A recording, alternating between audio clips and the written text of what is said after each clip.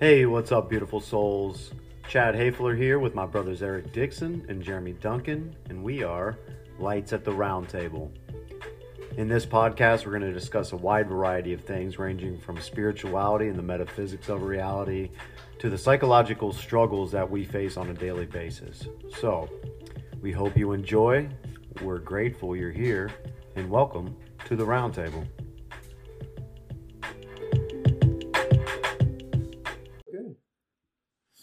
Here's the hoping. Yep. Another learning episode. Yeah. So before we get started, Big John, whatever you're comfortable with, I know you and I have talked, but just so everybody's on the same page, just kind of the main overall talking point is obviously you and your story, whatever you feel compelled to share, and then control. So it'll just be like a 4-way conversation and our thoughts on control and how it plays into our life and whatnot. So. Okay. And then you wanted me to kind of go into the story with my dad and everything like that, being kind of like when I'm going into my story, keeping it more focused along those lines. If you feel like you're in a good place to talk about that, then we would love that. But we also understand that it's a heavy topic. So and we'll chop it up, man. And we'll, you know what I'm saying? Like we'll chop it up, and we'll if you want to circle back to it at the later end, like. I'd like to talk about, the suicide in my life and my family. So I think it'll be a great conversation to bounce some stories off of, man. I think it's going to be awesome. No. So whatever you feel compelled. I'm totally open to going into all of it. And I, out of respect for my family, I gave them phone calls and just made sure they were okay with me having conversations about it. Wow. They were all overwhelmingly supportive and, just said, hey, speak your truth, and, we want our story to help other people, and so just put it out there, and, everything like that. So I have full support, feel super comfortable doing it, and grateful to share it so other people hear it and hear some of your all struggles with it as well, and, hopefully come out learning a couple things and helping some other people out. Wow. It's really beautiful, brother. Wow. Really beautiful. Let's go.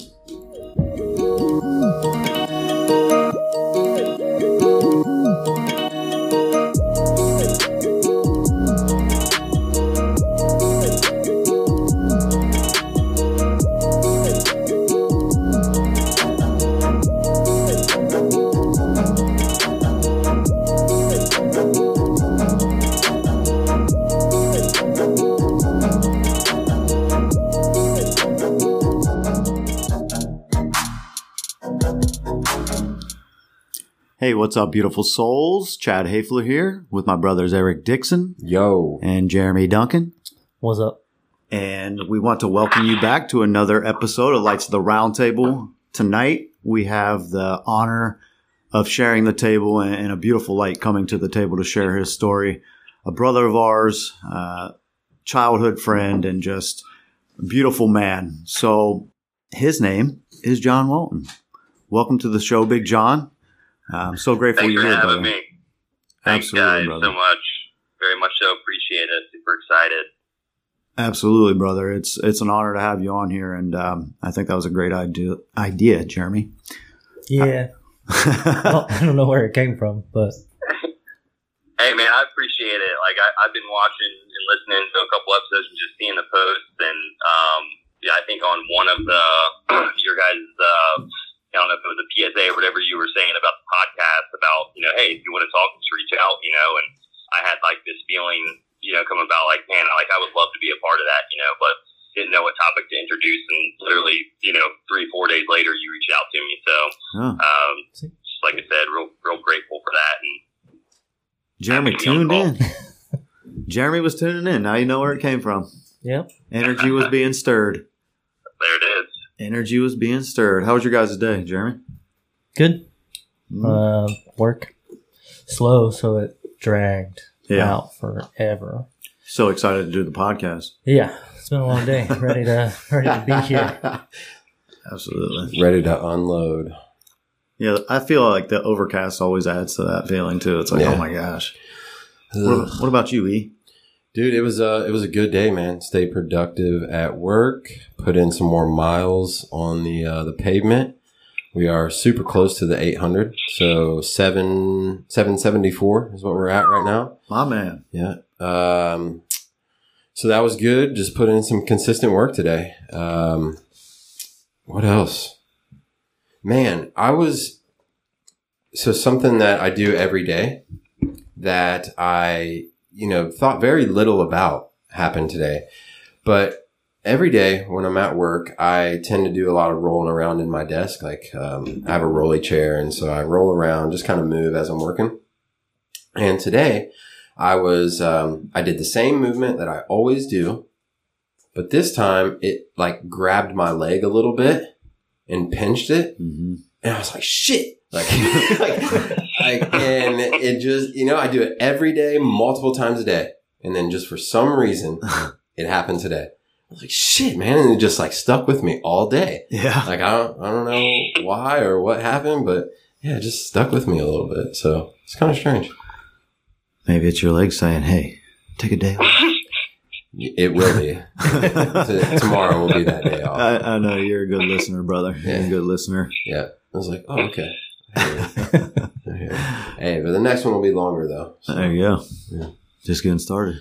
Yeah, man. It was a powerful day, man. That's what's up. It was a good day, man. I got my CBT workbooks in. So John, last episode we talked about, I ordered some cognitive behavioral therapy books for the kids that I work with, the juvenile courts, and they came in today. So it's really exciting. I laid out kind of the first lesson plan I'm going to do with them regarding anger.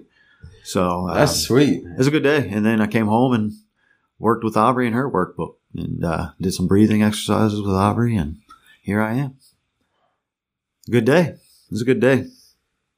So to get into this episode, we're going to touch on control. But before that, we want to give the opportunity for John to share his inspiring and just empowering truth, his story. And it's a beautiful one. And I'm grateful to have got to witness it in the front row. So, John, if you would, just kind of tell us a little bit about yourself, whatever you're inclined to share, and we'll go from there, brother. Yeah, man, absolutely. Thanks again, guys, for having me on. And obviously, we've all known each other for some time now, and but I think it's always a very good thing to share a story, and for myself and just for others to hear. I think sometimes we can feel like we're a little siloed, or no one's shared similar experiences, and maybe we've been through some tough things and feel like people can't relate. So and we were talking a little bit before this that I have some things in my past that I'm more than happy to share, and as to you guys, and just knowing that there's folks out there that are willing to listen and give the space to do so in just a non-judgmental way is awesome. So just wanted to say that before I got into it. It's beautiful. No problem. So yeah, man, obviously grew up around Lebanon, grew up in Middletown. Technically when I went to Lebanon schools with all you fine fellows, and we grew up pretty good, really. My dad worked his butt off to get out of his situation growing up, and my mom did tons of stuff for us as just an amazing mom. My dad was self-employed, so she worked at the schools for insurance and drove a bus and was a library assistant, and all different things, kind of all the way through. So a real popular mom with all the kids and everything like that. Yeah. And I guess there wasn't too much adversity, growing up at first. Like, my dad was super strict, and he expected a lot out of us and expected us to do chores and, taught us work ethic and everything like that. Mom always had us in sports, just constantly busy with different sports, whether it be with Lebanon, Monroe. I played soccer through Monroe leagues and played baseball on Middletown teams growing up. And so that was always a big part of my life, and continued to be through high school, and was fortunate enough to even carry on one sport, being discus in college over at OU, and that's always just been a big part of my life in general. And between that and my dad and mom, I think just instilled a lot of who I am today, work ethic wise and attitude wise, and not getting knocked down without getting back up, all the different things and the valuable lessons that those things can teach you. So, moving right along. Through high school, graduated, didn't exactly know what I was going to do. Went to college the first 2 years for engineering because, like, I thought I was good at math, and then, freshman year, very quickly realized that I was not. like calculus, yes, things on the chalkboard. So after like 2 years, I was like, this is ridiculous, and it came with a business minor. I switched over to business, and graduated with a marketing degree, which was definitely more up my alley, and have been in similar fields since, sales roles and account management roles, companies I've worked for, and everything like that. So, but I think definitely I know the biggest kind of adverse event of my life came in college with my father, who committed suicide, and it's been 13 years since it happened, 13 years and a couple months, and man, it was just a total shock, and a tough thing to go through, really tough thing to go through, and sometimes it continues to still be. But basically, it was, and I can go into some of it for you guys, obviously. Whatever you're comfortable with. Yeah, for sure. And I wanted to really focus on this part of it, just because I think if we can draw a lot from this, and you guys have similar stories, and John, were you and your dad close? We did a lot of stuff together, but we butted heads a lot, if that makes sense. Yeah, so absolutely. we had similar interests: scuba diving, vacationing, outdoors, things like that. We'd go on trips. He'd always take us on trips. He did a lot for the family, which we're super grateful for, but maybe wasn't always the most emotionally, supportive of ideas that were outside of what he thought should happen. So there was a little give and take there, the best way to highlight it is, he was happy that I went to college and got a partial scholarship for track and everything like that. But I remember when I was kind of teetering on, whether to go to college or whether to go into a trade, like heating and air conditioning, like he did. He had his business, and I think ultimately he wanted me to take that business over, And at one point, I thought that I was going to go to trade school, and I came in the basement. He was working on a project in the basement, and I told him that I think I was going to go to trade school. And I don't think I've ever seen him so happy in his entire life. He came over and gave me the biggest bear hug you could possibly imagine, and was just absolutely out of this world happy, which it kind of made me happy, but it really kind of rubbed me the wrong way, because this whole time, like, I was kind of doing it reluctantly, and I really had more aspiration to do something else that wasn't supported as much. So that there was just little things like that. Right. But looking back, I mean, there's nothing I don't love about the guy, and if I can have him back, I'd take him back in an instant. Yeah. But there was a give and take. So he grew up really, really rough childhood, abusive relationship between his mother and his father. I think when he was 10 or 11, his dad attacked, my grandma. So my grandpa attacked, my grandma with him in the room, stabbed her, a bunch of times, and she survived, but he witnessed that and was part of that. And there's more stories to tell that I won't go into there, but there's just really rough, right? And he had to work out of, that life, and he was super determined to work out of that life. Very strong work ethic, did everything possible to make a buck, to get himself out, to get himself in trade school and off to a better life, and ultimately to try to provide a better life for his family. His dad also was in prison, for a while, and his dad actually did the same thing. He committed suicide. When he was in jail, he jumped out of a jail window. And that was when my dad was very young as well. So, he carried a lot of trauma with him from his youth. Those are the two big ones that I know about, and I'm sure there's more that maybe I don't even know about. He bottled it all up. He never talked about anything. I apologize to my mom if I get this wrong, but I believe that she maybe didn't even know about some of that stuff until after they were married. So that's how little he would open up about that stuff. He just tried to put it in his past, bury it, move on, whether that was out of shame or guilt or embarrassment or whatever that may have been. And just accepted God. God got way into church, raised us in church. Things were going good. He was the biggest success story of Middletown for people that knew him, because a lot of people knew where he came from and saw what he was building and saw what he did for his family. But always creeping in the background of the vibrant man that he was. I know that some of you have had encounters with him, before growing up. Just would light up a room. Oh, super happy dude. Right. Always had a joke, right? Like, always you walk in, he just always had something. He'd pick on you. He'd do, right, all that stuff. Like, no one didn't like my dad. Right. Always had a video camera in his hand, like, just did a bunch of stuff, right?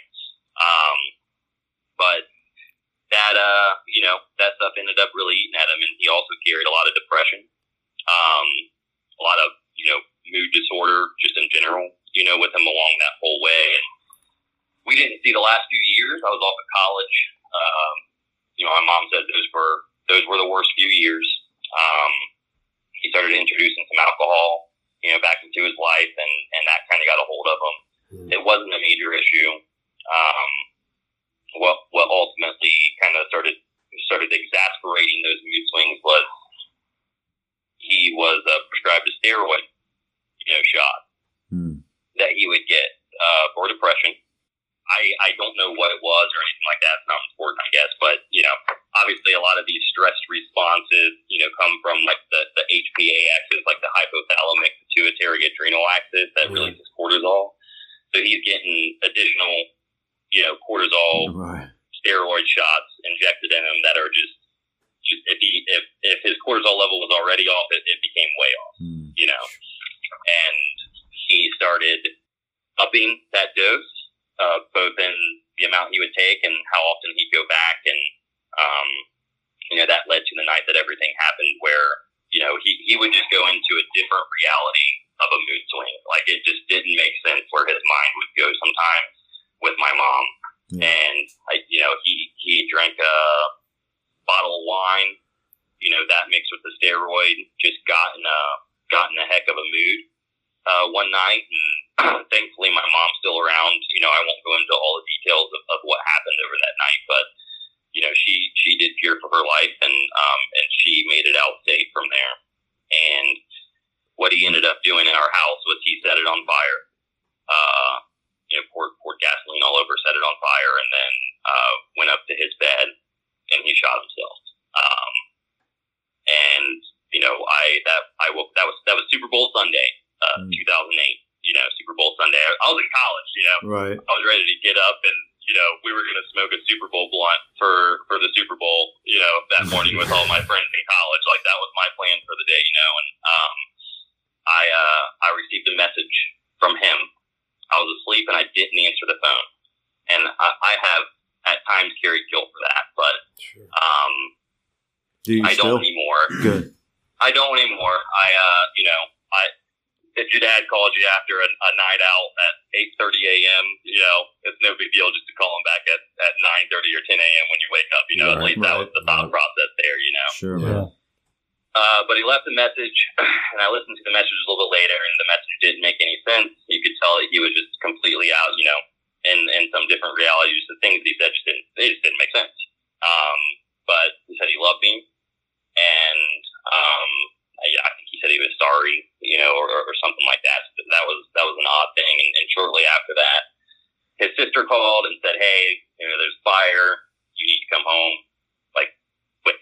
And so, I got out of bed and I sped home. And when I got to the scene, obviously the house was on fire. And then, I didn't want to believe what happened. And so, I was looking around for him and seeing if he was anywhere in the yard or, anything like that. And finally asked my Uncle Eric, if my dad was in there. And, he said, yeah. And then that, that changed all of our lives forever. And, we didn't know where my mom was. That was another scary thing because she had fled. But she surfaced after a day. She had, gone over to one of her cousin's house. so we were united and, went through everything involved with the funeral and stuff like that. And then it's crazy when, someone passes away. I know we've all experienced that in ways, with a loved one. It's, there's shock at first. I don't even know if I really necessarily cried, for a while, just because you just don't, it's just, everything happens so fast. All of a sudden there's all these plans, there's funeral, there's everyone coming around, you have all the support, you have all this stuff going on, and then when that ends, it's just like, so I go back to school, Right. Yeah. Go back to class. It's just, it's really something. And so, I don't want to ramble on too much there. That's the story and that's what happened. And so I've spent a lot of time and thought about that. And I've had every emotion about that over the years. And it's been really, really hard for me to talk about that at times, but I try to a lot. And, so that, it's always going to be tough, but me just sharing this right now was, I thought I didn't know what was going to happen in that story, so just being open about sharing it and if people ask, has been really helpful for me. But that's a little bit about what happened, in that scenario. And I'm sure we can talk further. I'll maybe stop and pause. I don't know if anyone wants to chime in on anything or want me to keep going or whatever. So, dude, I'm just blown away, man. That was beautifully shared, dude. Like, I as you were sitting there talking, and I was just trying to put myself in your shoes, like, running up to the scene and looking around for your dad. And, man, I can't imagine that. And, thank you for sharing that, man. 'Cause I'm in awe, bro. Like, wow. Thanks. So what did you do? So, you said when you looked around and didn't know what to do, what did you do? Went over and just hugged my sisters. Yeah. Yep. We just sat in a 3-way hug for a while, and, the officer came up, the detective or sheriff or whoever was, working that case, and had to introduce himself and change his information, and went up and just shook his hand and, thanked him for me. And I was still in shock. I wasn't crying. I went into instant, make sure my sisters are okay mode, like all of I was just, that's all it was. I knew something bad had just happened. It didn't hit me yet. So I was just doing the things I knew I needed to do to make sure they were okay. When the dust settled and all the stuff was over, and, again, you were looking around, you found yourself again in that spot. How have you made it to this point? 'Cause the way you put it across, man, it's like you've shared it 1,000 times and you sounded so confident. So, like, how did you get from telling the story the first time to now? What have you done in between? Just told the story. Yeah. And thought about it, and reflected. Reflected and processed emotions when they came up, and cried when that came up, and wow. Just a lot of reflection and talking about, and unfortunately, you can put it practically. It's practice, Yeah. And if you want to think about it like that, but and then further away it gets, it's still hard, but it gets easier. You still get caught with certain emotions at times. Yeah. But things do over time, and for me at least, things have gotten easier with it, and it's gotten easier to talk about. Man, I really applaud your strength, man. And in your story, you just really are embodying what our whole intention of the roundtable was, man, is for people to come on here and do exactly what you just did, man. Just get raw with people and share your light and bring people hope, like you touched on. Like, hey, man, I'm not alone. There are other people going through these things and have experienced these things. So, man, you can literally throw a rock to somebody that's going through pretty much the same thing. I mean, as you were talking, John, it's, my dad was self-employed. My mom drove a bus for a while. I was like, wow, 2 relatives right there. Like, wow. So that's amazing. I mean, you know, and it wasn't necessarily the most awesome relationship as I grew up as a kid. My dad didn't really talk about his feelings much. Another relative right there. Man, as you talked, man, I just sat there and I was like, this just sounds so familiar. Well, I'm happy it does, man. It does help so much to talk about. And I know I'm not alone, you know, in feelings. And even if someone didn't have something happen that was quite as intense or even more intense, like you can never discount the toughest thing that someone's gone through or tough things they go through, because, you know, the barometer or the benchmark for that feeling is different for everyone, you know. Right. You know, so yeah, man, I'm happy that it resonated with you. Everyone's hell is relative. You know, yep. It's all in perspective. My dad had it rough growing up. My mom had it rough growing up. My mom's dad committed suicide when I was young. I still to this day feel like I was there when it happened. I have this vision. He shot himself. But like I had this vision that I was there, that I was outside playing, and like I went inside and to like use the bathroom or something, and I came back outside and he was gone. So like that might be like my young mind, because I was only like 3 or 4 at the time, maybe even 5. But that might be like my young mind trying to like piece things together, like to try to have it make sense. So I'm not sure about that, but I know that it runs pretty prevalent in my family as well. And there have been some times where it probably could have happened and it didn't. I mean, shit, even recently, had a family member of mine post on Facebook that they were going to kill themselves. So it's out there. It's in my family. I mean, even myself, you know, going through some shit when my dad left and I came back home to help my mom. And I found myself in such a situation that I never dreamed would happen. Like, you know, my mom, again, this is just as always a preface, like this is no disrespect to anybody. This is just how it went. But, you know, my mom, fucking forget what I was talking about. I always go down the wrong path. Oh yeah. So my mom, when my mom, there it went.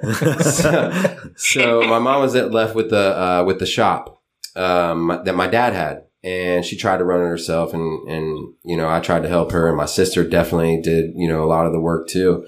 And one day I found myself in the house with my mom and my sister, and it was my mom's birthday, and she was getting ready to have this big party. And that's amazing, right? But I never saw that as a kid. I never saw my mom party. Matter of fact, it was always my dad's drinking that was most of the fights. Problem, yeah. So like I came home to try to help. I found my mom's partying, and I'm like, you know, that's all good. It was just the way I perceived it. And I found myself in the spot like, man, there's nothing left for me to do. I don't necessarily want to kill myself, but I don't want to be here anymore. Like my whole life, I thought that this was the problem, and now we're celebrating it. And what am I doing? Yep. And so I looked out the window. Like I lived with my mom at the time, and I lived on the 2nd floor, and everybody was out partying, having a good time. And I thought the whole world was against me. And, I was like, I could probably just jump out the window and nobody would know. Man. And I appreciate you sharing that. Because it felt like it just felt so weird to me. And I was so lost at the time anyways. What kept you from not doing it?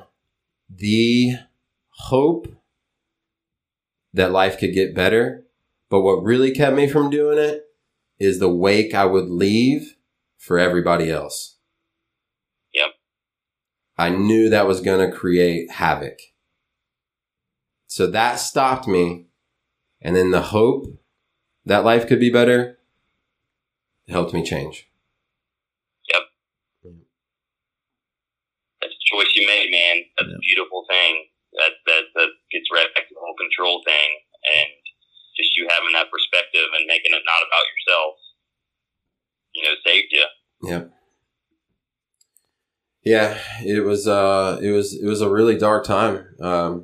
But you know, just the second I started changing things was the time that it opened back up for me. But yeah, that was a dark moment. But it's in my family. It's out there. It's a real thing.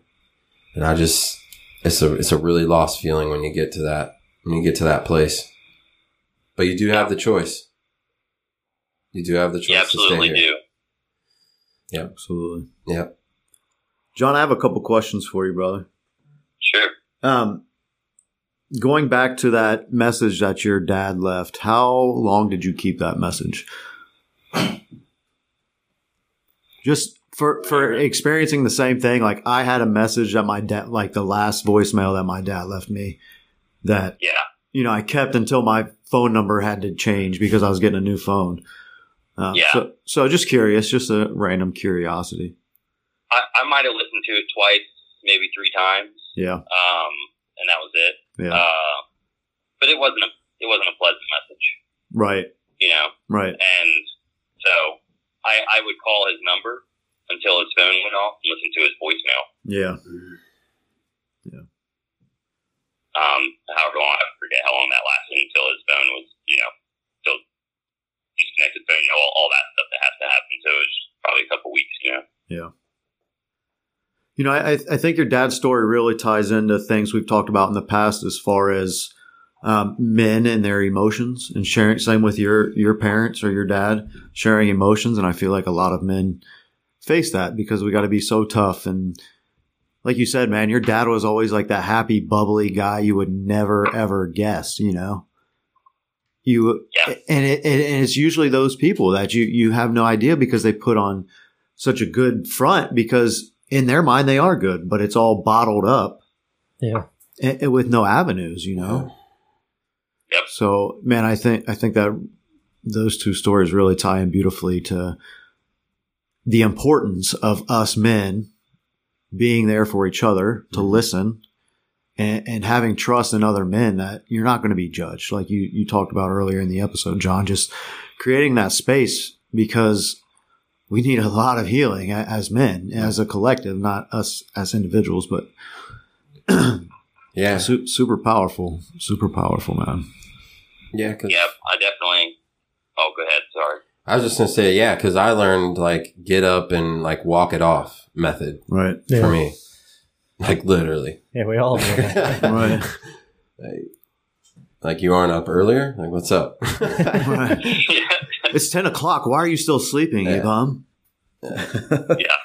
Yeah, totally. And I still struggle with that at times, you know, just like making sure that I'm expressing how I feel. And if I'm you know, there's something going on, bringing it up to someone. I think I do a good job. You know, but there's over the years has been those times where even if it's just something simple like asking for help with something like that at work, like something that's just so trivial and doesn't matter, you know, like, you know, some little strategy or, you know, tactic at work that, you know, would make the job easier or, you know, bring more success. Like sometimes I'll get stubborn, you know, and a lot of dudes do, you know, Yeah. you want to be able to say you did it on your own. Amen. I totally get that, but I mean, you guys are absolute lights of it and have inspired me with that stuff and just getting them more vulnerable, you know, just seeing that message and hearing that. And I think even in the world we're living in right now, that's it's becoming more prevalent, you know, yoga and meditation and all these things that we're seeing, you know, come up in society and culture that just weren't around when we were little. Right. And it's been really inspiring to see that shift and see some attention being paid to like, hey, like you're allowed to be a bit vulnerable and that actually means that you're strong, and it's going to make you even stronger. Yeah. Yeah, I still struggle. Yeah. Like when I first met Brittany, it was probably, I mean, that was what led to a lot of the toxicity was bottling everything up until I just couldn't anymore. And I exploded. And now I still do it. Yeah. I find myself still doing it until I reach the point where I am starting to feel affected by it, like self-confidence wise. Like once it starts to actually make me feel like I've done something wrong, I immediately tell her, and like, we'll have a conversation about it. I'm like, I'm sorry, that I haven't, I don't do this, and blah, blah, blah. And I keep apologizing for it because I still do it. Right. I still will go several weeks or months feeling a certain way about something, and it's not until it's like, man, you are a piece of shit. And I'm like, oh, no, you're not. Time to talk about it. No, you're not. Yeah. Dude, yeah, and the thing, like, there's a difference between the idea of ourselves and the reality of ourselves, right? Like, that's true at an individual level, and that's true at a cultural level, and an entire human level. Like, we always feel like we should be living up to some expectation that's set by us or something else, Right. And I think it's just that it's a mental shift, Like, you just have to, and it's a tough one, but it's just something where you have to recalibrate and say, hey, any progress towards this goal is good. Yeah. It doesn't mean that I have to be here all the time. Like, I struggle a lot with defensiveness still. Arguments where I don't want to admit that I'm wrong with Jess or someone else, and that, I don't know if that's just like the need to be right, which comes from some insecurity or whatever, but I still catch myself doing it, and it's on a freaking vision board that I have on my computer that I stare at every day to be less defensive. Every day. I meditate in the morning about being less defensive, and I joked with Jessica the other day. I was like, oh, that meditation's really working, huh? Like, after a major argument, So, yeah, man, it's a tough thing, but just, hey, progress is progress, and I think the more you pay attention to it and learn about it and learn ways to do it, then you're slowly progressing, even if it doesn't feel like it. Yeah. Agreed. Yeah, I think it was Jay-Z. Progress is success. I think I think he said it best there. Yeah, any sort of progress is good, man, and I think even the joking about it is progress, after an argument or something like that, even that would be progress in my book. Yeah, instead of bottling it up. Yeah, man, for sure. I think you're speaking to control a lot with what you're saying too, as far as kind of surrendering control. What I found in my journey is when I have gained the most control is when I surrender my egoic control, where I create expectation and all these extra weights for the situation through my controlling and my perfectionism. But true control, manifestation control, is really just having faith in yourself and having faith that when you do good, you will get good in return if you're consistent. Just like the meditation, So that's kind of what I've experienced as far as control and when I have been able to kind of have the most control and just set intent and then have faith that it's going to manifest. So. Yeah, man, I totally agree with that. It's control is a very broad, it can be a bad thing and it can be the best thing ever, And, right. At our work, we talk a lot about just, hey, control what you can control and then just be okay with any outcome, and as long as you tried your best, like, it shouldn't matter. Like, it's like this subtle, like, line between, like, really caring and just not giving a shit at what the outcome is. Right. As long as you put in the right inputs and you feel good about what you did for that situation or towards some goal, then who cares what the outcome is? Right. Yeah. Yeah. I think the ability to adjust really helps that too. Like believing in your own capability to shift direction. So you can have faith that no matter what that outcome is, you'll be fine. You can adapt. The strong don't survive. The ones that can adapt do. Yeah. And some say that is what makes you strong. But I always kind of like that saying because it's like, oh, the strong will survive. It's like, no, the ones that can change because stiff things and tight things snap and break a lot easier than soft things. So that's kind of been a lesson in my life to give me some perspective. Like, dude, you don't have to be a hard ass. Like you're becoming hard because all the weight you're putting on and compressing yourself into something hard, Totally. So I thought about control today, and the first thing I thought of was a car accident. Has anyone ever been in a car accident? Several. Yeah. Okay. So, like, you lose control, right? But for me, at least, from what I remember, is I tensed up trying to take control when I was the most out of control. It's strange. I don't know. Something about that. I was like, trying to create order from chaos. Exactly. Yes. That's exactly where it was going. I was like, that's an interesting thought. But you'd be the most safe by loosening. Yes. By loosening. That's why drunk drivers survive, man, because their muscles don't tense up. Oh. So you see them walk away from devastating accidents and they're fine. Like, what happened? Because they're so limber and they don't tense up at the impact. Wow. So their body is malleable enough to survive it, man. It's crazy. Obviously, today years old when I figured that out. I just saw the light bulb go off. Wow. So what you're saying is I should just drink and drive. No, don't do that. Damn it, John, you're not going to be allowed to come back on it. This message is not sponsored by Lights at the Round Table. Disclaimer. Disclaimer. Do not do that to anyone. Hey, I've learned to control my decisions when it comes to drinking and driving. So, yeah. Just don't drink. There you go. Yeah, that too. Yeah. So, yeah, control. I like that. Have you guys ever had control issues? Like in your life? I have control issues now. Oh, yeah, me too. Yeah. Like, is there something that's prevalent? Like, lack of self-control. Yeah. Not so all lack aspects, and over control? And then over control. Everything control, I'll take Every some. kind of control issue you can have, I think I've got at least a little bit of it. What do you think it stems from? I don't know, to be completely honest, because I didn't have like a bad childhood. We've talked about it. Right. I don't want to get stagnant with it all, but it was very mediocre everything. You know, there was no bearing down from my parents, and there was no complete lack of any kind of guidelines or rules in the house. So, it was a good middle ground, I think. I had a good childhood, so I know it comes from somewhere, but it's somewhere in that subconscious that's beyond my grasp right now.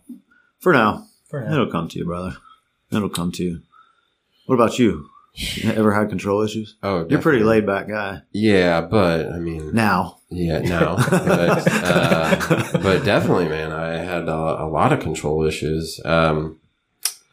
I don't know, man. I always think about the very egoic side of me, like the womanizer. Oh, yeah. Like back when I wasn't so calm. When you were controlling? Yeah, when I was controlling. I wouldn't say I controlled women. I would say that, yes, I did. That's exactly what you said. Yes, I did. And I used manipulation and all kinds of other stuff. Absolutely. Right. And back in those days, I thought I was the shit. And so if it didn't go my way, then like if I wasn't able to control the situation, then it was like I didn't know what to do with myself. I'd go to the gym five or six times, like completely freak out. Like, so I don't think it was ever that extreme, but you know what I'm saying? Right. Yeah. I know what you're saying for sure. But I don't know. I'm trying to think of one. I'm sure if I had a lot of money, I'd have control issues with money for sure. Yeah. But would you, or would you be more free with money if you had abundance of it? Like just that's what I'm saying, though. I wouldn't be able to control it. So lack of control. Yeah, like I'd just be like, here you guys, like. Yeah, man, I've experienced that reality. Yeah, for sure. I would say probably with the fixed amount that I have to work off right now, I have control issues with spending money. Yeah, for sure. Like I just watch where the money goes. I don't really spend much money on myself. But yeah, if that's an issue. No, that's not an issue at all. I think it's being responsible, brother. Yeah.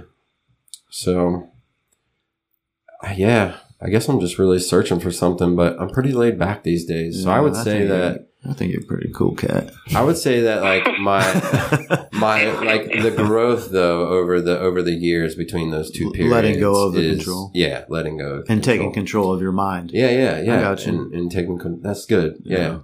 Eckhart Tolle was somebody that taught me a lot about letting go of control. Yeah. And you as well. Yeah, thank you, brother. But he taught me like, just now. Like that's the only thing that you have. So you think you can control the next 5 minutes, but you can't. Right. And then you definitely cannot control the past. Right.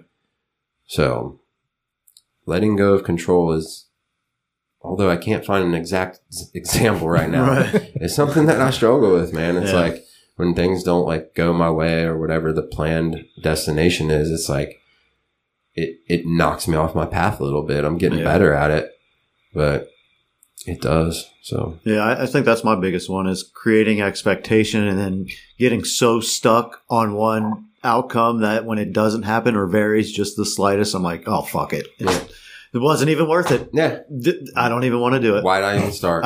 Yep. Sorry. Yeah. And then it really can. And it's more angry than that. It's not just like, well, never mind. It's more like, God damn it. Yeah. Yeah. So that, and then mine's like, well, fucking, should I even be here at all? Like, you know, like, I think that's a valid point, man. And it kind of speaks to the beginning of the episode too, is like, as a man, I channeled my depression as anger. Mm-hmm. Like when I was depressed and down on my life, I was angry. Yeah. Yep. Nobody knew how sad I was. I didn't even know how sad I was. I was just angry, you know? Yeah. But really, once I started doing some soul searching and getting raw with myself, it's like, dude, you're an angry, pessimistic motherfucker. Mm-hmm. Like, wow, dude, you need to do something.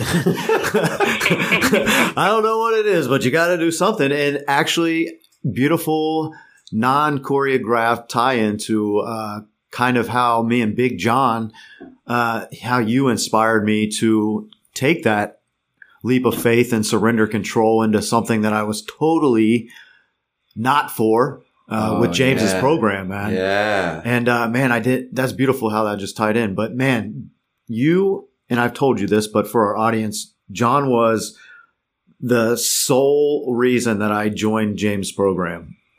So James put out this program. It was in 2014, the first time he approached me about it, the Awakening the Warrior Spirit. And I was still in the military and I'm like, no, I don't, you know, it wasn't up my alley. I was living the complete opposite life of the free spirited, soul being that James is, you know, I didn't even respond. And then he relaunched the program and I saw it and I saw him start to do live videos. I'm like, oh, that's cool. This he knows his shit. You know, I did watch his live videos and, then I saw John's video and the way you spoke about how you were and how you viewed things and how you can like argumentative and gave 80% of yourself and, always, you know, work smarter, not harder when, you know, there's a balance of working hard too, you know, that really just inspired me because it sounded, your message, John, sounded like me talking to myself. I'm like, holy shit. It just smacked me and I didn't even know. Yeah. And I was like, holy shit, I think I'm going to do this program. And that was kind of the beginning of my journey, man. So that's awesome, man. Thank you for sharing and being vulnerable. And here we are full circle sharing on the podcast, man. That's, makes me feel good, brother. It's been a good few years. That's for sure, man. And I'm so happy that had that impact on you. And, you know, it was, like you said, it was nothing that was choreographed. It was nothing that was rehearsed. He told me to put a video up. I hit play and I just started talking and, you know, said why I thought it would be a good program for me and whatever came out. And, you know, I just threw it up. And I think that was the first video I think I had ever even posted on social media. You know, I wasn't like a big user of social media or anything. Right. But Jimmy's my brother, man, and right. He was my best friend, and I saw how much time and energy he was putting to get this thing up and off the ground, and I knew that he needed people to go in on it, to just spread some word of mouth marketing and everything like that. So I had all that in mind, you know, when I went into doing the video. But then once I started talking, like all of a sudden it was almost like an epiphany for me when I started talking, you know, like I went into it like, okay, I need to like say some shit that sounds good to get people to sign up for Jimmy's program. And, you know, I was just trying to help a brother out. And then as I was like talking, I was like, you know, I think I was trying to make it like 1 or 2 minutes, you know, and it was like this 5 or 8 minutes in. And I was subconscious like, started talking. Just happened. Yeah, I was like, yeah. Here's your opportunity, subconscious. Yeah. Overpower him. Yeah. And just, I mean, like, man, talk about like powerful self-talk, you know, but like, yeah, that opened my eyes and got me real bought into all that as well. And it's been a very inspiring journey to to go through that with you and Eric, and just the impact that it's had on our lives. Yeah. And yours too, man. Like you were saying, like we know you. You're gonna talk about some shit every day, no matter what it is. Right. And before that just happened to be some negative stuff, coming from a dark place, and now it's just so far on the other end of the spectrum. And I just see the people that you're inspiring on social media, and that you guys are inspiring on this podcast, and Eric, your videos, and fucking Jeremy, you going out and getting these dudes with 500,000 followers to come on your own podcast. Like, it's just like, my God, man, like, this is amazing. And, even to have my small part in that of getting you on board, that means so much to me that has such an impact on you. Absolutely, brother. Absolutely. And another beautiful part about that is, so you were in a couple layers of my epiphany moments, and you've been right by my side kind of along the way. But John and I went to Costa Rica, and that was the week that really blew me open. Like, the program was great, and it got me asking the questions. But to go experience a totally different reality than I was accustomed to as a police officer in the military, this free-spirited music festival where everybody loves each other and they're from all over the world. It's like, what the fuck? So, really, really beautiful time that week down in Costa Rica when we went to Envision the first time, man. Couldn't agree more. I don't think anyone had a better time than you. Yeah! Oh, man.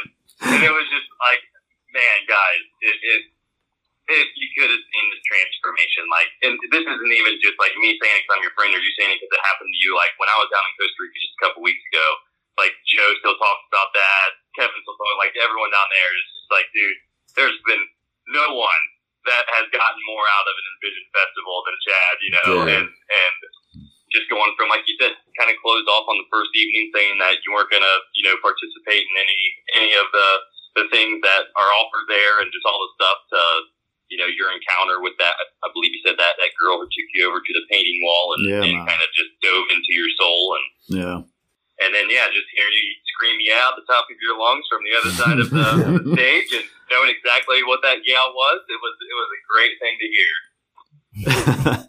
Man, that reflection makes me feel really good, man, because it was unlike anything I experienced. And Eric was here when I came back, and I remember just the way he looked at me the first time. He was like, "Dude, you are glowing." Yeah.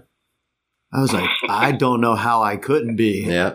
I just had experienced this euphoric reality of just openness and love, and all my judgment, all of my negativity, all of my doubt in God and greater in the spirit world was washed away in one swoop of a week, man. And it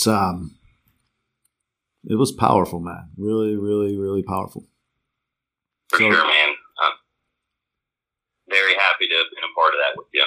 Yeah. Do you remember when I was taking people to the 12-foot tall speakers and like just close your eyes and tune out the music and just feel the vibration of these speakers, like tune everything out. And the amount of people that would do it and look over at me like a deer in headlights, like, holy shit, that is cool as hell. Like, I would never think to do that. Like, I probably took 50 to 60 people up to the speaker, just like random people I saw in there doing their thing. Like, come with me real quick. Like, we're just going up to the speaker, because some of them would be like, what? I don't know you. I'm not fucking going anywhere with you. Yeah, I think your course of action was like, if you were walking by someone, you would call them over, tell them you loved them, hug them for about 2 straight minutes, the biggest bear hug ever, and then walk them over to the speaker. Like, that was if someone was in your vicinity, that's what was happening. Oh, that's good. Oh man, what an amazing time. John, I know this is kind of spur of the moment. You have to answer, but I haven't really talked to you since we're starting to lay the groundwork. I may have mentioned it, but going down to Costa Rica for a medicine ceremony, I know you just got back from Costa Rica, so it may be a stretch, but the invitation is there to join Eric and I, and hopefully Jeremy, and go sit with Mother Ayahuasca and do some soul searching and For me, I really consider James a spiritual mentor of mine more than anything, outside of a brother, but like a spiritual mentor, somebody that I can reflect with spiritually. So going to Costa Rica is kind of like my spiritual Mecca, like voyage, if you will. My your spiritual pilgrimage. Yeah, that's what I was looking for, not Mecca. So totally. I mean, we sat with the medicine when I was down there a couple weeks ago again, and it was a beautiful experience as always. And if I can make that happen, I would absolutely love to be there. Nice, brother. So speaking of that, what role has plant medicine played in coping with your father, if any? I think it told me a story that I'm in a good place with it. And I've also gotten taken to a dark place on an occasion. I remember, eating psychedelic mushrooms down in Costa Rica, kind of unintentionally. It was kind of supposed to be around a campfire, and I just ended up kind of really, really going into some darkness there. Not darkness, but just got took to some areas. I got took to my dad and everything like that. And, but I woke up from that experience feeling very light and like I had really kind of overcome maybe any remnant of what was left there. But I remember going into my first ayahuasca ceremony, and this was 5 years ago or so. And it's hard to know what it's going to be like at first. And you never know what it's going to even be like the next time you do it, even if you've done it a million times, as the more I learn about this, But, I was fucking scared. I was like, what's about to get brought up, And so I tried to focus on a couple of intentions that maybe were a little bit lighter. And then I just said, well, hey, like, if it's going to take me there, it's going to take me there. And let's just see what this does, And, I went into it and I didn't go anywhere near it. I wasn't trying to avoid anything, but, I had a really powerful experience about, what I should be doing with my life more as it related to my mom and whether I should move away from her or stay near her at the time because everything was still somewhat fresh, for my dad. And I had a really powerful experience about that. And I talked to James after, and he said, hey, did anything come up with your dad? And I said, no, man, like, it didn't. Like, and I feel really good that it didn't. I think I'm actually in a really good headspace with this. And we both agreed, and he knows me and knew my dad on a lot of levels too. And so we've shared stories about that, and me and him have talked through a lot. And he's seen my dad come through some of his experiences with a mediator, and has told me some of those stories, which really helps me hearing that stuff. And Chad, I think you've even mentioned some stuff about that you've had encounters with as it relates to my dad and me. Absolutely. And so that stuff really is super powerful to me. So I guess indirectly I have, because he has and you have, and I kind of have with psychedelic mushrooms, but it's never been any like crazy, I got a ton of shit to still deal with type of an experience. Right. Yeah, those experiences can be really painful. In that dark experience, did you experience any purging? Is that what made you feel light, or if you care to divulge? If not, I understand. Yeah. I mean, sure. Yeah. I mean, I don't. I never throw up. Okay. I've never even thrown up for as much. Alcohol. The most I've ever drank, other than I think when we were seniors and we had a bottle of Ice 101 with Keith Pick over at his grandparents. I was there. I puked too. I threw up that night. But since then, it really hasn't happened. So with any medicines, that hasn't happened. I had to purge. I've had to take poops. Yeah. And so that was definitely going down. Through the night, and the darkest part of that night was just kind of like literally feeling like I was on the edge of death. Like if I let go of too much control, here you go.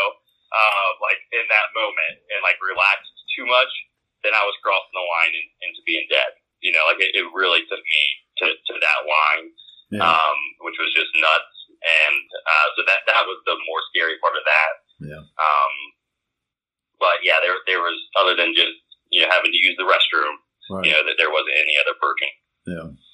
Yeah, I think that's one thing that's really can be terrifying, is letting go of control completely. And I think that's what scares a lot of people away from really getting raw with plant medicines. And I think that fear of the unknown, like what could this possibly bring up? I know there's shit in there because I'm unhappy or I'm anxious or, What do we talk about every time we talk about anything? I mean, right. I don't know where it comes from. I don't know where it comes from. It's what I say for everything. Yeah. But I'm sure there's something there, but I don't. There is. So yeah, that is the number one fear going into Costa Rica or any talk of it is, fuck, man, what's going to come out? Right. Yeah, and you have to let go of a level of control and just be cool with maybe having like a hard experience, you know, and that is the mental difference. And if there's anything that my dad's experience has taught me, it's I'm a very go with the flow person, now, and I kind of was before, but I'm very much so like roll with the punches. Hey, I'll be a yes man on certain, trying certain things out, and I just feel confident in my headspace that like no matter what goes down, I know it's kind of controlling it in a way, so it's a weird balance. But it's like I'm going to be able to handle it. I just know going in I'm going to be able to handle it. And that can be a scary thing to a lot of people. Yeah, absolutely. Absolutely. You talked about moving down away from your mom. Do you want to touch? So, do you care to touch on your move to Florida and kind of the circumstances around that? Sure. Yeah. It was another crazy, life moment that just what a blessing it ended up being. But I'm very close to my family. A lot of my family lives within a certain radius, in 3 or 4 towns up in, Lebanon, Middletown, Monroe, Franklin, all that area. It was just a tough thing for me to picture myself ever leaving, but I was engaged at the time. My now ex-fiance had some family that lived down here, and over the course of our relationship, that bug was always being put in my ear that we should move to Tampa. We should move to Tampa, and this was a few years. This was 4-ish years after that ayahuasca experience. Where the ayahuasca experience told me just stick around for a few more years. Said, hey, stay here now. You can always go do vacations, stuff like that. But for now, like, you're in a good spot. Fast forward 4 years later, this happens. Wheels get set in motion. I agree to it. Relationship's terrible. It's getting rockier by the day. We're in therapy. It's not working. It's just not healthy for either of us. Was not the right relationship to be in from the start, probably. Things moved a little too quick. But, long story short, those wheels were set in motion, and I called my work and transferred, and we were going to go. We were moving. It was happening. and things were the most rocky they had been the couple days before leaving. And there were a couple people that talked to me that really helped me out here because I had a lot of bad feelings about leaving my family for a relationship that just was not good. We were already deep into wedding planning, and it just all the bad things. One was my sister, Allison. She wanted to go have a beer with me at, I forget what the bar was called in Lebanon, and just was like, kind of grilled me like, dude, what are you doing? You got to think about this. Like, your mentality is not right. Like, you're just saying like, hey, like, if it's going to be like this, like, just fuck it. Well, I'll just deal with it or put up with it. Like this stuff where she's just like, hey, like, this isn't going to lead you to a good place. Like, I can see that you've changed. You know what happened to Dad. Yeah. And at a relationship where it wasn't maybe the greatest at all times. They loved each other, but maybe it wasn't the greatest at all times. Right. So that helped. Talking to my mom helped as well. I'll take her, because she was the one that ultimately made me feel good about making a decision. But the other one was you, Chad. of all the friends, that I have, there wasn't too many folks that spoke up, and, even though they could see on my face and my demeanor, how I was acting, that like this was something that I just didn't seem excited about. Like I would hear from work that, people were like, "Hey, are you actually excited about, And I'm like, "Fuck, man, am I really showing it that much, And we ate at Hooters. We went to Hooters. Yeah. And I think that's the first time I've ever been to Hooters. And you called it out, man. And dude, I would hug you through this fucking microphone right now. Like I think about that all the time. Like you just were the one to have the tough conversation. And that's where tons of growth comes from in life, is having tough conversations with people that it might be uncomfortable having them with. Yeah. And you fucking did it. And that really shifted my mind. I went and talked to my mom the same day. My shit was packed in my car and I couldn't leave, couldn't make myself leave. So I told my mom, let's go grab some food. And she just, she said, hey, at least before you move down, like call things off, postpone something, do something. Like, you're not in a good spot. And so long story short, I did, on when I got down, I said I wanted to postpone, the wedding at least, which I know is just a bitch out for saying that I just wanted the relationship to end. And about 2 weeks later, I just came clean with it and just said, hey, I'm done. Like, I can't do this. And then I had to live with her for 2.5 more months because we decided to leave together. So that was awesome. Wow. and so you lived with her for happened. 2.5 months after you told her that? After. Wow. Ooh, yeah. Man. So 2-bedroom apartment. Thank God it was 2-bedroom. Right. And like we didn't have shit in the place because like I knew she was going to be moving out. I knew I was going to move to a smaller unit. So, and I was like, I was broke. I had spent a bunch of money moving both of us down. I had to spend a bunch of money getting out of the wedding commitments I had made, like all this stuff. And so I like didn't have furniture for a couple months. I just like chilled on my bed, like just all this stuff. Like it was just this big transition. But I was like, hey, fuck it, I'm down here. I'm gonna stay in Tampa. And when everything ended, the relationship was over 6 months prior. You know what I mean? Like that decision just wasn't made. So when it was open, it was just the biggest weight off the chest. I had never felt such a weight off the chest because I had never been so far off my path before, ever. And that decision just, oh my God. So I was ready to get out there. I didn't know anyone in Tampa, other than people at work who I just barely knew. I have one of my dad's brothers was down here, so I was able to reconnect with him some. But I was ready to date, I was like, I want to have like a good time with a girl, like it's been forever since that happened. And so I hopped on a dating site and I went on 2 dates. One was a girl that, I didn't go on another date with, and the second one was Jessica. And here we are, 2.5, a little bit more than 2 years later, living together, engaged on a absolute beautiful path. And we argue, but man, we here and there, everyone does. But man, the love that I have for her and that she has for me, and just the feeling of rightness, and it's just like, that's what's, it's so crazy. Like with my dad, with my other relationship, you never know what's going to be a good thing or a bad thing. Right. Who's to really say? There's a book I just read called Positive Intelligence, and there's a story, a Chinese proverb about that it's about a stallion, and it's like this champion stallion horse that wins this big race. Guy's neighbors come over and congratulate him. Hey, it's awesome. And he goes, well, who really knows what's good or bad? And they look kind of confused, And then the next week, the horse gets stolen because it won and it's worth a bunch of money. Some people came and stole it, and they came over to console him, And again, weirdly, he was like, "Well, who really knows what's good or bad, right?" So the next week, it comes back and it comes running back with a couple new mares, a couple new horses, and so that's a good thing, right? So they come over, same response.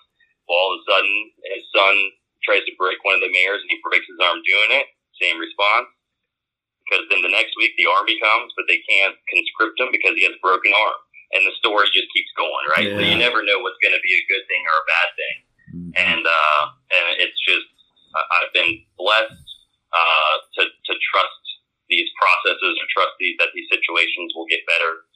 And they've led to some of the most just rewarding parts of my life, you know, in general. And, you know, I think with the relationship, obviously, with Jessica and with my dad's thing, it was to my outlook and to how strong the rest of my family grew and how close me and my mom and sisters are, and being able to share my story like this and hopefully impact people because of it and have people relate to it, you know.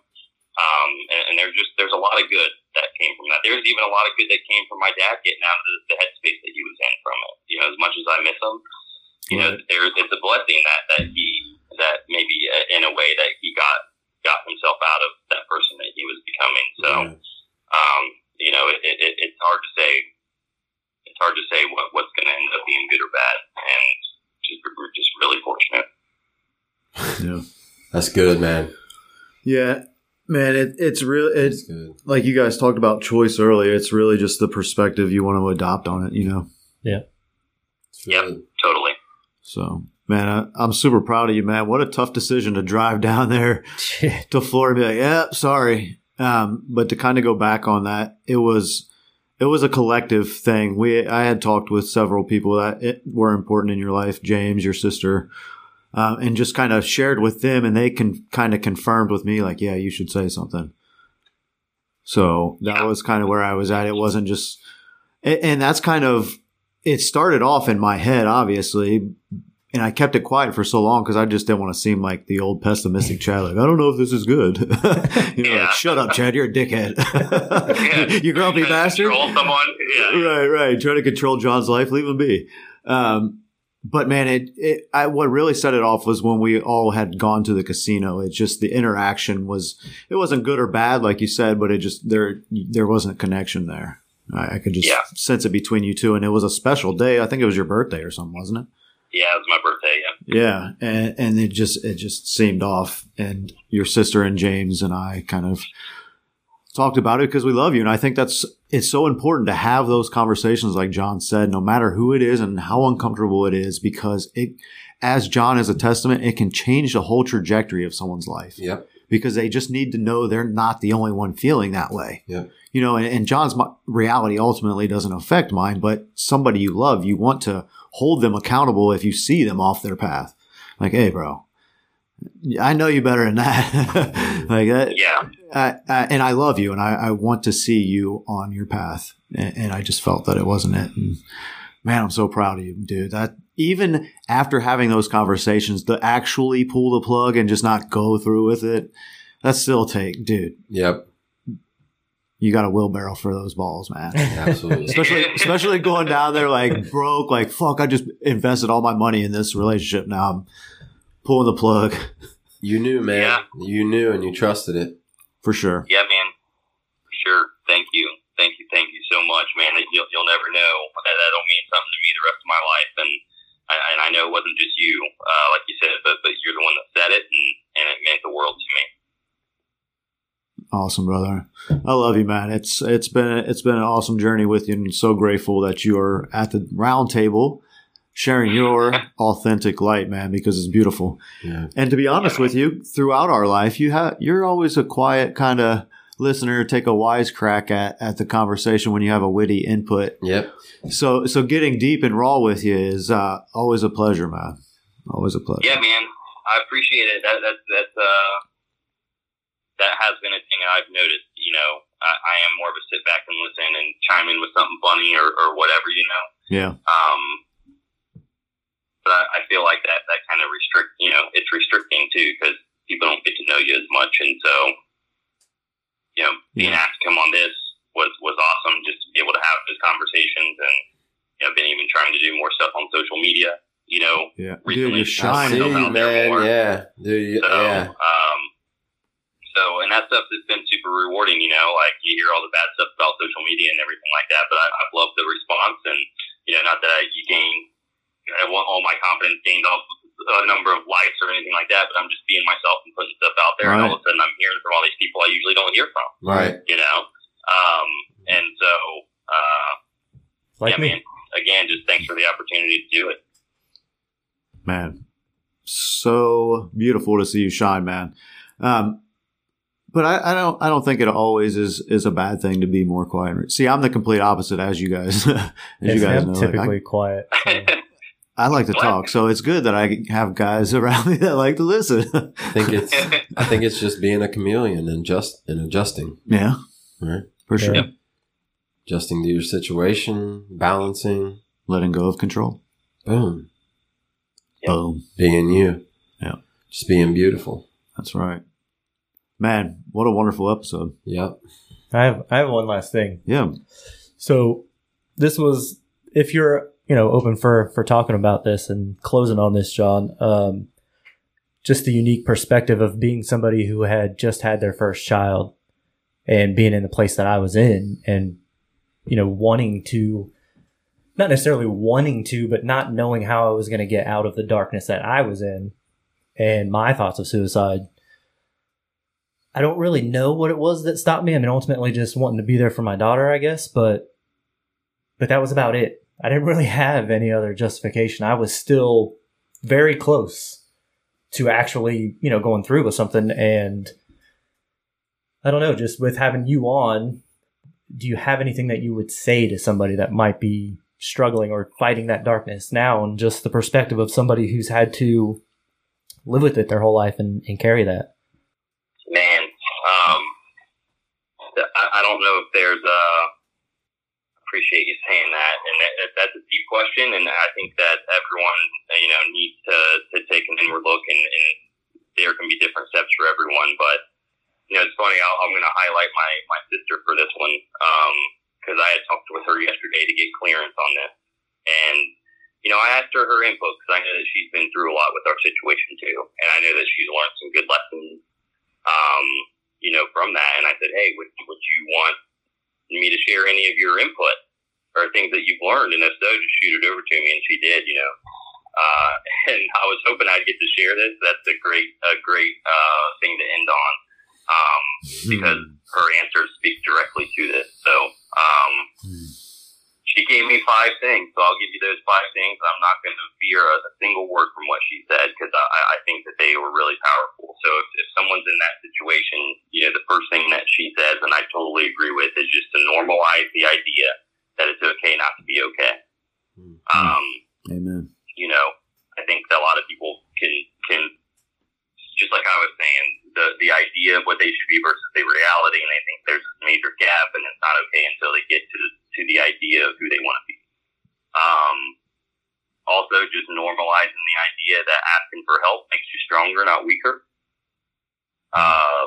Whether that just be a close friend, someone you're comfortable bringing it up to, or a professional, a therapist, a helpline, whatever it may be, just taking that step to make a call, to reach out to someone, to have someone listen to you. One of the more powerful things that she said too was just fighting to find a group or a circle of people who want good things for you, right? Like, there's a bunch of sayings out there like, you're a result of the 5 people you hang around the most, and all that stuff, right? And there's a lot of truth to that. So just finding a group of people who are going to support you getting out of that situation, and they want good things for you.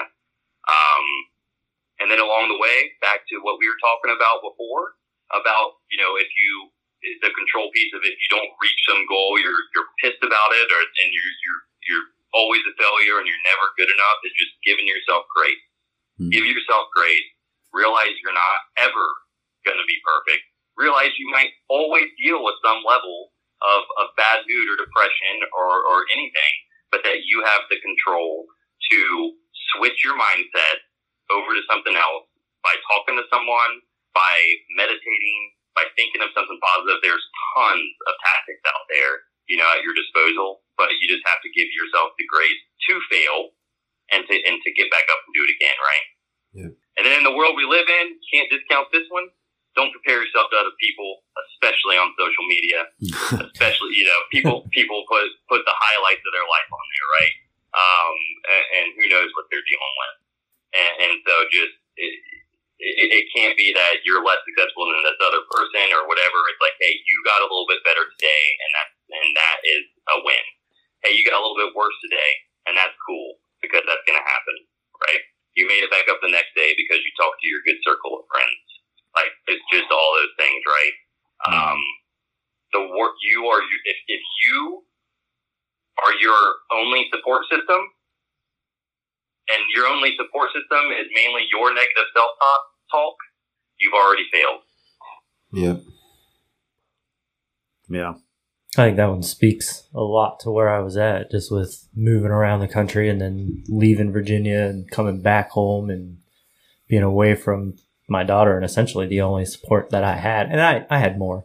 I don't want to make my ex-wife's family, seem to be these fucking assholes or anything. Any one of them, I'm sure, would have helped if I had reached out and said I was struggling with the divorce and not being with my daughter and all the stuff that I was feeling and struggling to find a home and living in my car for a while and everything else. That if I had said something and not just tried to say I have to get myself out of the situation for my daughter and I'll do whatever it takes, and I just kept failing and failing and failing and getting buried in all of that.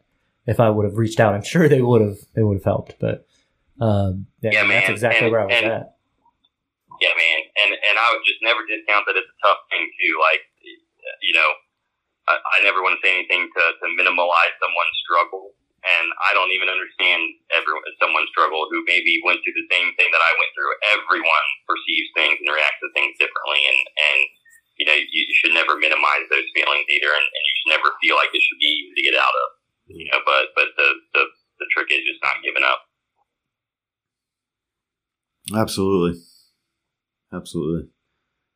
And be mindful of your circle. Mm-hmm. Like pay attention to how they're acting, don't just be like, oh, hey, what's up? And kind of scatterbrain with it, not being in the present moment with the person. So you can't really tap into how they feel, because words can sometimes be empty, energy speaks volumes that we kind of push to the wayside because we can't measure with our five senses, but it's a powerful thing. So tuning into that circle and seeing it, even if that person doesn't want to come forward, I think it's a very powerful part of being mindful and being aware of yourself, because you recognize that energy within yourself, and that's how you can put a finger on it.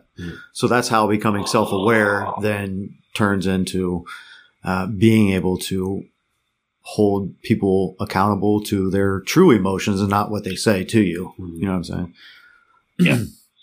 Yeah. So. And, also just to add real quick, I think, Eric, you said something super powerful too. That's another thing, is just not making it about yourself.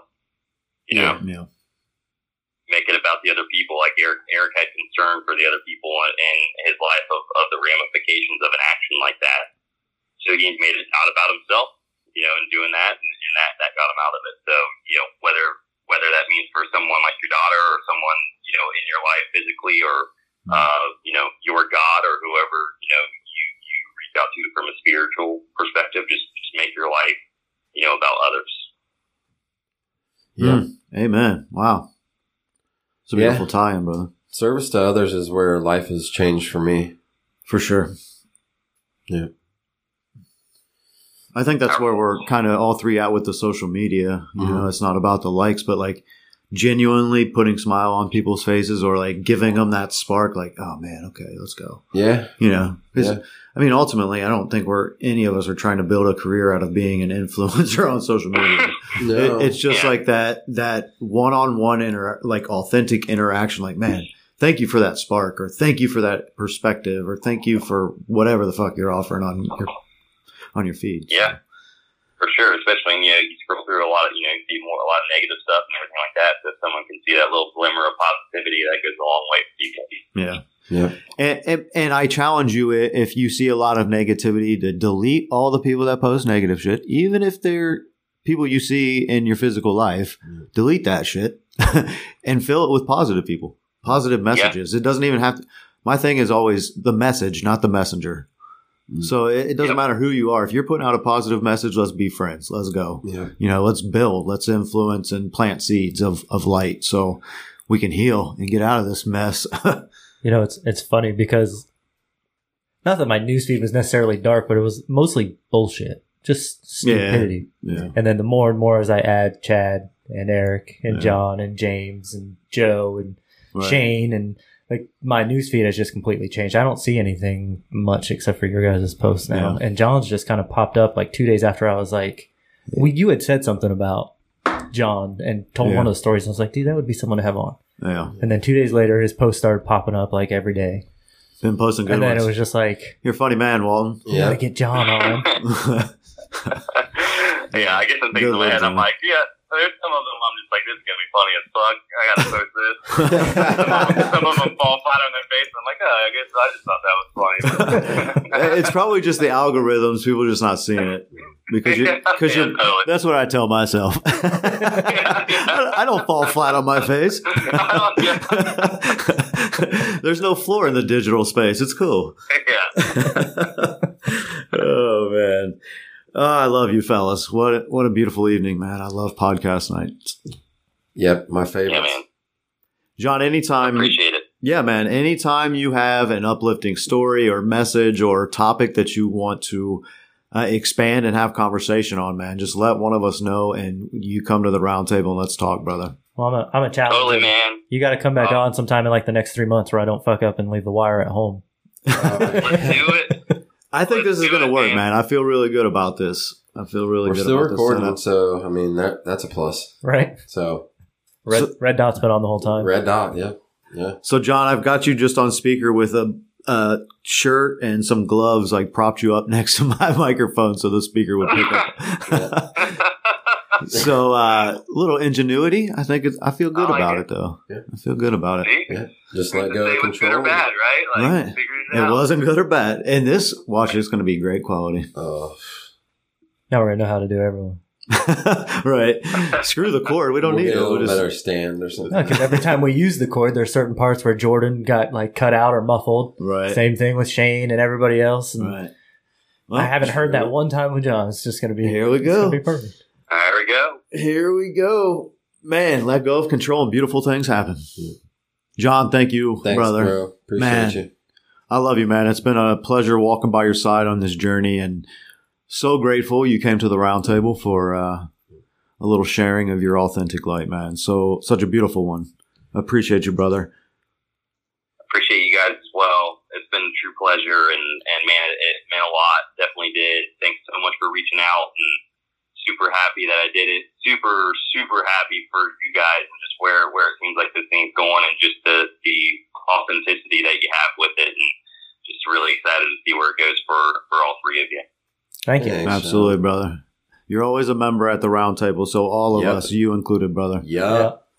Thank you. Thank you. Absolutely, brother. We love you. All of you listening, we are so grateful you joined us on another wonderful episode of Lights at the Round Table, talking about control, talking to John Walton about his beautiful story of triumph over mental darkness and suicide in his life, and Dixon touched on suicide in his life, and Jeremy shared his personal story as well. And beautiful to see men getting raw and saying, "Hey, I was at rock bottom. Yep.